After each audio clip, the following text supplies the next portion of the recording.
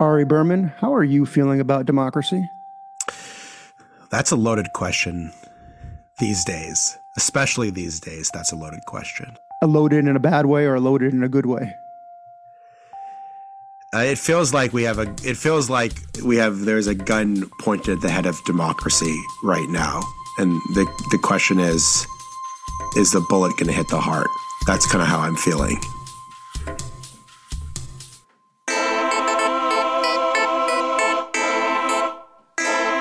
How are you feeling about democracy? The podcast that asks, how are you feeling about democracy? Hosted by the guy who asks you how you're feeling about democracy. Early Worms, Jason Sadler.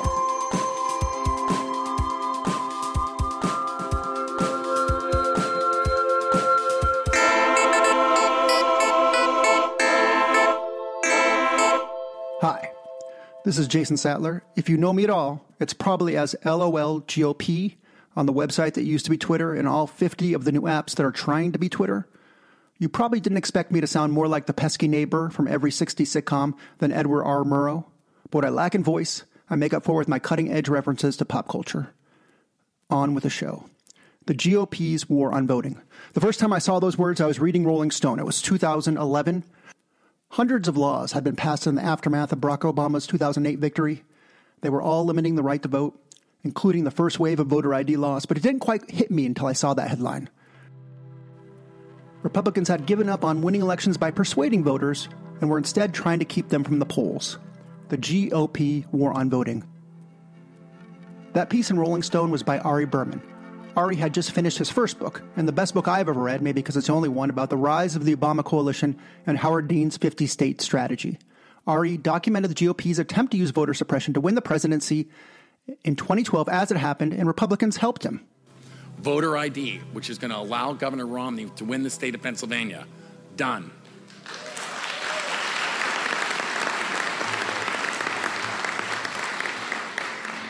"2012 didn't work out the way Republicans hoped. Give Us the Ballot, Ari's fantastic book about the modern struggle for voting rights, followed in 2015. Then came 2016. You may remember it. And just about everything Ari had been warning about came true. Almost 8 years later, facing a crisis that could determine the fate of our democracy, Ari is back with a new book, Minority Rule. And the title is both a thesis and an answer to how we got to this point. Pre-order it now to have it in your hands on April 23rd. It was a huge honor to have Ari on this first podcast. Let us know how you feel about the conversation.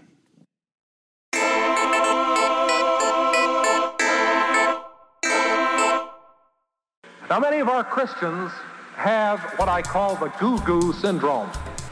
Good government. They want everybody to vote. I don't want everybody to vote. Elections are not won by a majority of people. They never have been from the beginning of our country, and they are not now. As a matter of fact, our leverage in the elections, quite candidly, goes up as the voting populace goes down. Ari, we haven't spoken, I think, in years, and you probably have no idea what I've been up to, but I now know what you've been up to because I've seen a copy of your book, Minority Rule, a preview of it, and it is astounding. It's going to be the most important book of the year, just to understand how we got to this point. But what is it do you think that people need to understand about the background of Minority Rule before they start to read your book? I think what's really important to understand is that the crisis that we face is much deeper and older than Donald Trump. Donald Trump is, of course, a unique threat to American democracy. He is unprecedented in so many ways. I mean, trying to overturn free and fair elections, facing 91 criminal charges. I mean, we've never had a president who was indicted once, let alone 4 or 5 times. We've never had a president who tried to overthrow an election, let alone incite an insurrection. So, I mean, there's many ways in which Donald Trump is a unique threat to American democracy. But we also have to understand that Donald Trump is a product of a broken political system. He is a guy that was able to be elected in the first place because of the antiquated nature of our political system. And his MAGA coalition is also a remnant of our antiquated political system. We have a political system that was created a long time ago by a number of people that weren't that crazy about democracy, that wanted only white male property owners to vote, and created many other restrictions on democracy in terms of our institutions. And the country has democratized a lot since then. But we still have a situation where a candidate can win the Electoral College, but lose the popular vote. We still have a situation in which senators from small white rural states have far more power than senators from large, more diverse urban states. We still have a Congress that can be swung by gerrymandering. We still have a Supreme Court that has been a product of multiple broken institutions in terms of how we elect presidents and how we elect senators. So I think we have to understand that, yes, Donald Trump is a unique threat to American democracy, but the reason why Donald Trump has been so successful and remains such a threat to American democracy is the fact that so much of our democratic system isn't as democratic as we actually think it is. Without digging too much into the book, I will just have to just point to one fact that I just was astounding. It's like, never heard anyone point this out, but January 6th wouldn't have been possible without the Electoral College. That's just something that hadn't occurred to me before, because if someone had lost by, was it 7 million votes in general, and there was a popular vote, there wouldn't even be a contention. But it basically, that is what enabled the whole scam that led people to DC that day. I hadn't thought of that before. Is that something that you were thinking when you were watching those events unfold? Yeah, that's what I was thinking the entire time that Donald Trump was trying to change the election. He kept saying, I need 11,000 votes here. I need 10,000 votes there. But I mean, if it had been a popular vote election and Joe Biden won by 7 million votes, then it would have been impossible for him to try to overturn the results. How could he have gone state by state by state to try to change 7 million votes? So it was the unique nature of the Electoral College that A, allowed Trump to be elected in the first place in 2016, and then B, allowed him to try to overturn the results, or gave him the opening to try to overturn the results in 2020. And that's an example of where we're just taking the system as it is, as opposed to asking, why does the system remain this kind of way? I mean, you have a young daughter, Jason. When I tried to explain the Electoral College to my 9-year-old, she looked at me like I was crazy. I mean, she's a fan of basketball, and she understands that the team that scores the most points wins the game. And it would be very hard to explain to her that, listen, the Knicks got 105 points and the Celtics got 100 points, but the Celtics won the game. That would be very, very confusing to her. That just wouldn't happen. And so I think the things like the Electoral College go not just against basic democratic notions of one person, one vote, but they just go against basic common sense. And what we're doing is we're focusing on a smaller and smaller and smaller group of swing states that also, by the way, are whiter, more Republican than the country as a whole. And we're excluding the vast majority of Americans from participating in our presidential elections. And to me, that should be outrageous, whether you're a Democrat in California or a Republican in Wyoming. Something that kind of cheered my heart is Robin Vos, who's was the speaker, or is the speaker, I think, of the House in Wisconsin, saying yesterday there was new maps that passed, and they were compromise maps. It was after a long, terrible battle to finally get Wisconsin to something resembling fair maps. Said, I regret to report to you that this means we could actually lose the legislature. This is possible that we could not be in power next year, something that hadn't been in effect possible for, I think now, almost 14 years because of what Republicans did in Wisconsin. Are you cheered at all by what you see going on in Wisconsin? And more so, I think that there is one place that undeniably you should be cheered by, and that's Michigan, of course, and I don't want to brag. But yeah, is this hopeful at all, or are we just kind of like, is this kind of just being too happy with the scraps we're being fed? Yeah, I do think that's a really good point, which is that the states have changed significantly. I mean, when I started covering voting rights back in 2011, so many of the key swing states were just solidly red, and they were laboratories of autocracy. They were pioneering new ways to try to curb political participation, and that was Wisconsin, that was Michigan, that was Ohio, that was so many places, and that was really the only story that you could tell. And the pendulum over the course of the decade has changed a lot. in these states. I think voters became aware of the anti-democratic actions that were taking place in these states, and they became emboldened to try to do something about it. And you look at Michigan. I mean, Michigan was a state where Republicans routinely got a minority of votes, but won a majority of seats. It was a state that was home to the Flint water crisis. It was home to, Rick Snyder, the DeVos family. I mean, it was a bastion of hard right republicanism. And then we voted in 2012 to get rid of the emergency manager law, and the legislature basically went back a few months later and just said, "Nah, we're not going to listen to the voters who overwhelmingly said let's get rid of this," and nothing happened because of it. Exactly. They just were routinely overriding the will of the voters in Michigan. And then people got together and said, we want to change the system. And so Michigan, luckily, was one of those 24 states that have ballot initiatives that allow you to change the state constitution. And so in short order, they passed a ballot initiative to put in an independent redistricting commission, which led to fair maps for the first time in a long time. They dramatically expanded voting access through things like automatic voter registration, election day registration, early voting. They passed other initiatives on other issues, things like recreational marijuana, enshrining protections for reproductive rights that had been blocked in other states. And so Michigan has transformed dramatically from a state that was kind of a Republican-led laboratory for autocracy to a place that's much more of a laboratory for democracy, where it's not just controlled by Democrats with a big D, but it's a place where small D Democrats have had a lot of influence. And I think that's the kind of thing that they're trying to do in Wisconsin right now. And Wisconsin has also changed a lot. When I first started covering Wisconsin, it was Scott Walker and the Republican legislature. And it was, again, the national model for Republicans to try to curb democracy. And then Scott Walker got voted out. The state Supreme Court changed. Now it looks like the redistricting maps are going to change as well. And so Wisconsin's a much more competitive state than it was a decade ago. And so I think the hopeful thing here is that states are changing while Washington is gripped by paralysis and everyone's concerned about Trump. A lot of exciting, interesting things are happening at the state level that may not be getting as much attention.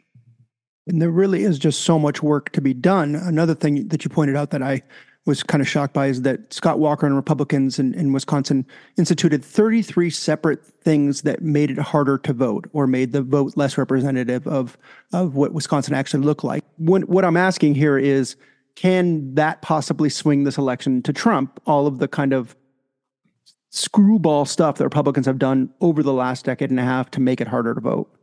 Yeah, I mean, that's one thing I'm really worried about in 2024 that's not getting a lot of attention. I mean, so many states passed new restrictions on voting following the insurrection. I call it the insurrection through other means. It was an attempt, instead of trying to overturn the election, to change the voting laws to benefit Republicans in places like Georgia and Florida. And this is the first presidential election in which these laws will go into effect. So, I mean, in some places, the election laws have gotten better, like in Michigan. In some swing states, they've gotten better.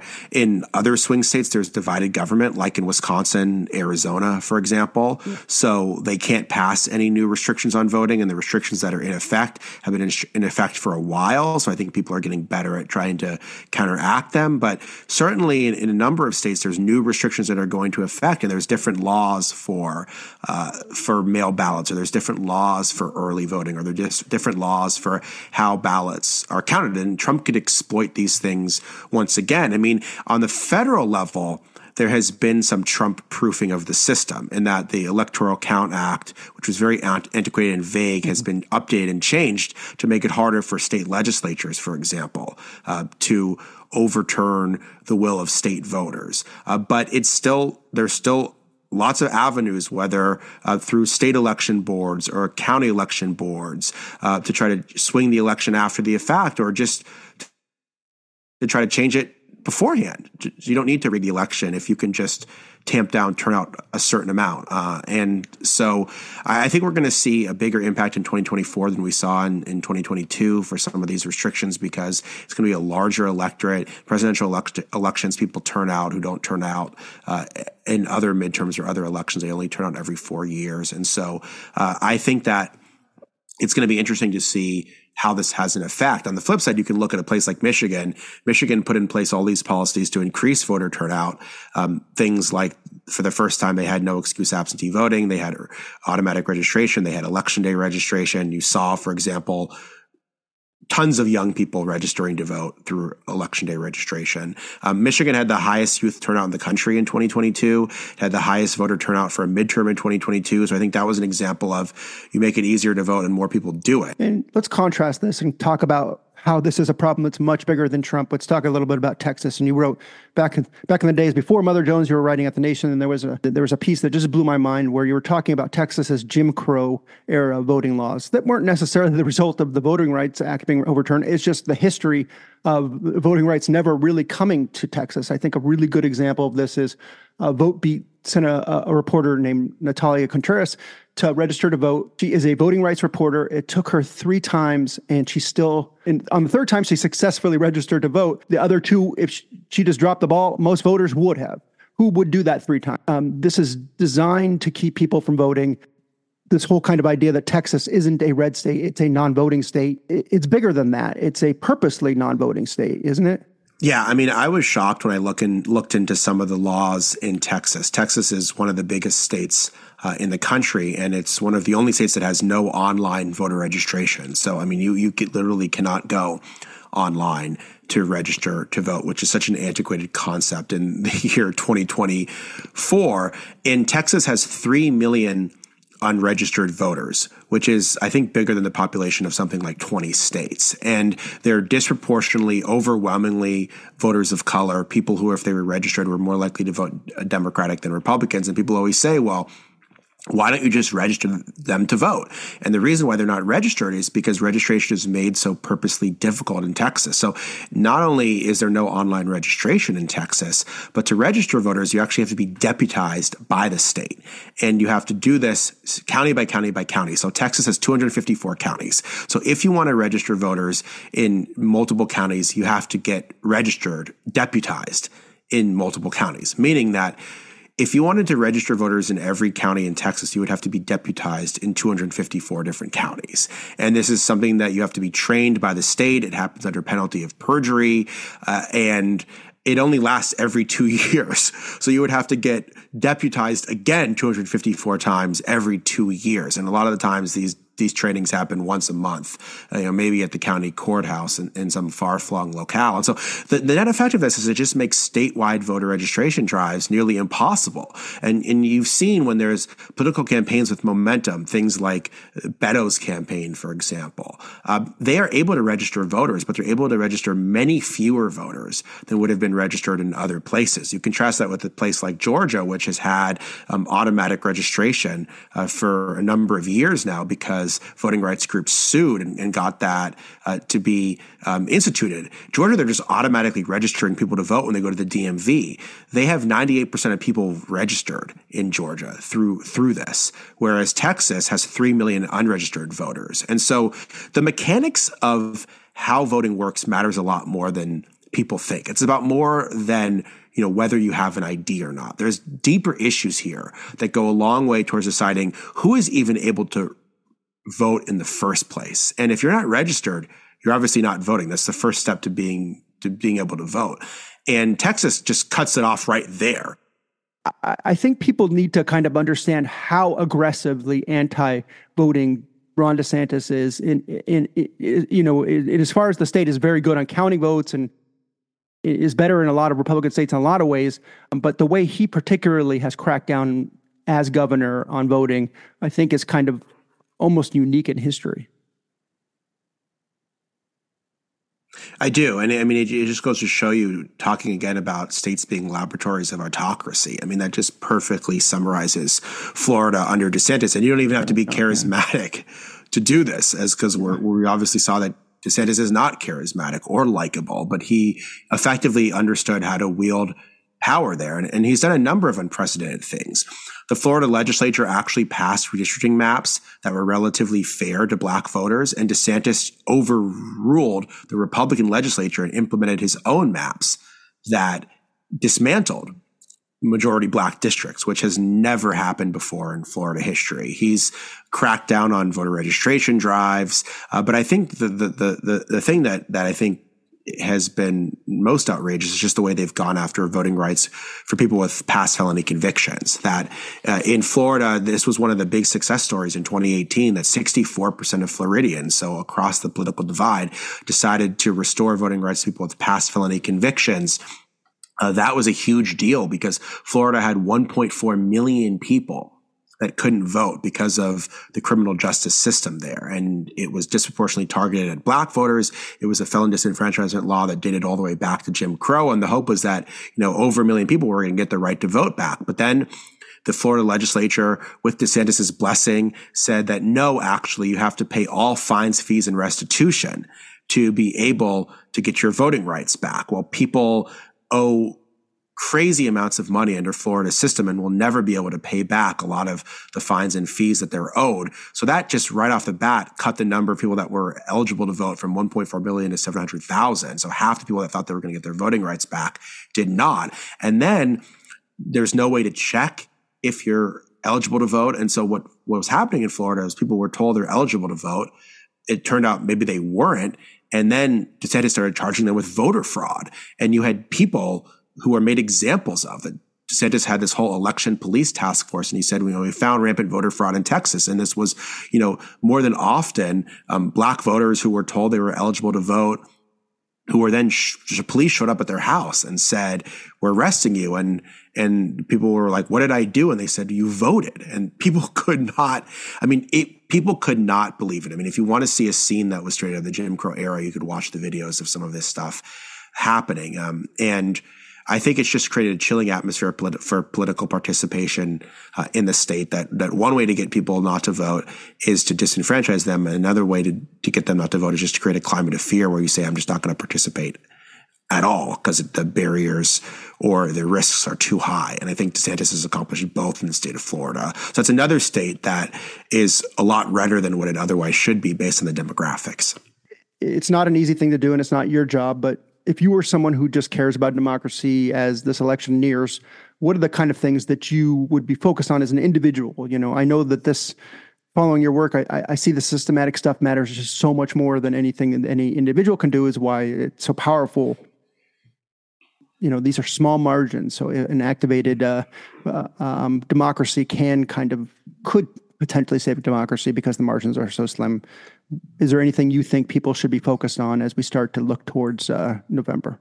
Well, I always tell people to get involved locally, that there's got to be something happening in your state where you can have an impact, because people are always outraged about what's happening in Wisconsin or what's happening in Texas or what's happening in Georgia. And obviously we should be outraged about those things, but there's more than likely something that can be done in your own state where you can have a bigger impact. So there's likely a local race you can get involved in, or a congressional race you can get involved in, or maybe a swing state next door, maybe a statewide race. And what every state is doing is transferable to another state right now. So all state battles are national battles right now. So when a state does something bad, that is a model for other states to follow. But when a state does something good, that also becomes a model that other states that want to go in a better direction can follow. So I would say, start locally, and that might not be the presidential race. It might be a local race, but those matter a lot too. And then I think long term, we need to be thinking about what kind of democracy do we ideally want to build. That maintaining the status quo is very important, making sure we don't go backwards, because we can go backwards a lot more than we already have, depending on the result in 2024. Yeah. But even if we don't go backwards, we need to go forwards as well. That there's a lot of ways the system needs to change. And so I think it's really time to start building a new movement for deep structural reform, and understanding that it's not going to be something that's done in one election cycle. It's not going to be something that's done in 4 years. But I think that people who want a better democracy have to think about how the right is organized, and the right is organized over a 40, 50-year period to accomplish things like overturning Roe v. Wade or gutting the Voting Rights Act. And I think that people that care about democracy need to think about kind of what's their 40 to 50-year plan for fixing democracy, because it honestly, I hope it doesn't take that long, but it might. And so you have to be prepared that act in the short term, but also think long term as well. So, Ari, it is so great to know what you've been up to, and I can't wait for everybody to see this book. It's just what everybody needs to be reading in the summer of 2024. Thank you, Ari Berman, for joining us. Thanks so much, Jason. Great to talk to you. I appreciate it. Well, that's the first How Are You Feeling About Democracy? This is Jason Sattler for Early Worm. I want to thank our sponsors, the members of our Patreon at Early Worm Society at Patreon. Join us there and let's find some ways to feel better about democracy.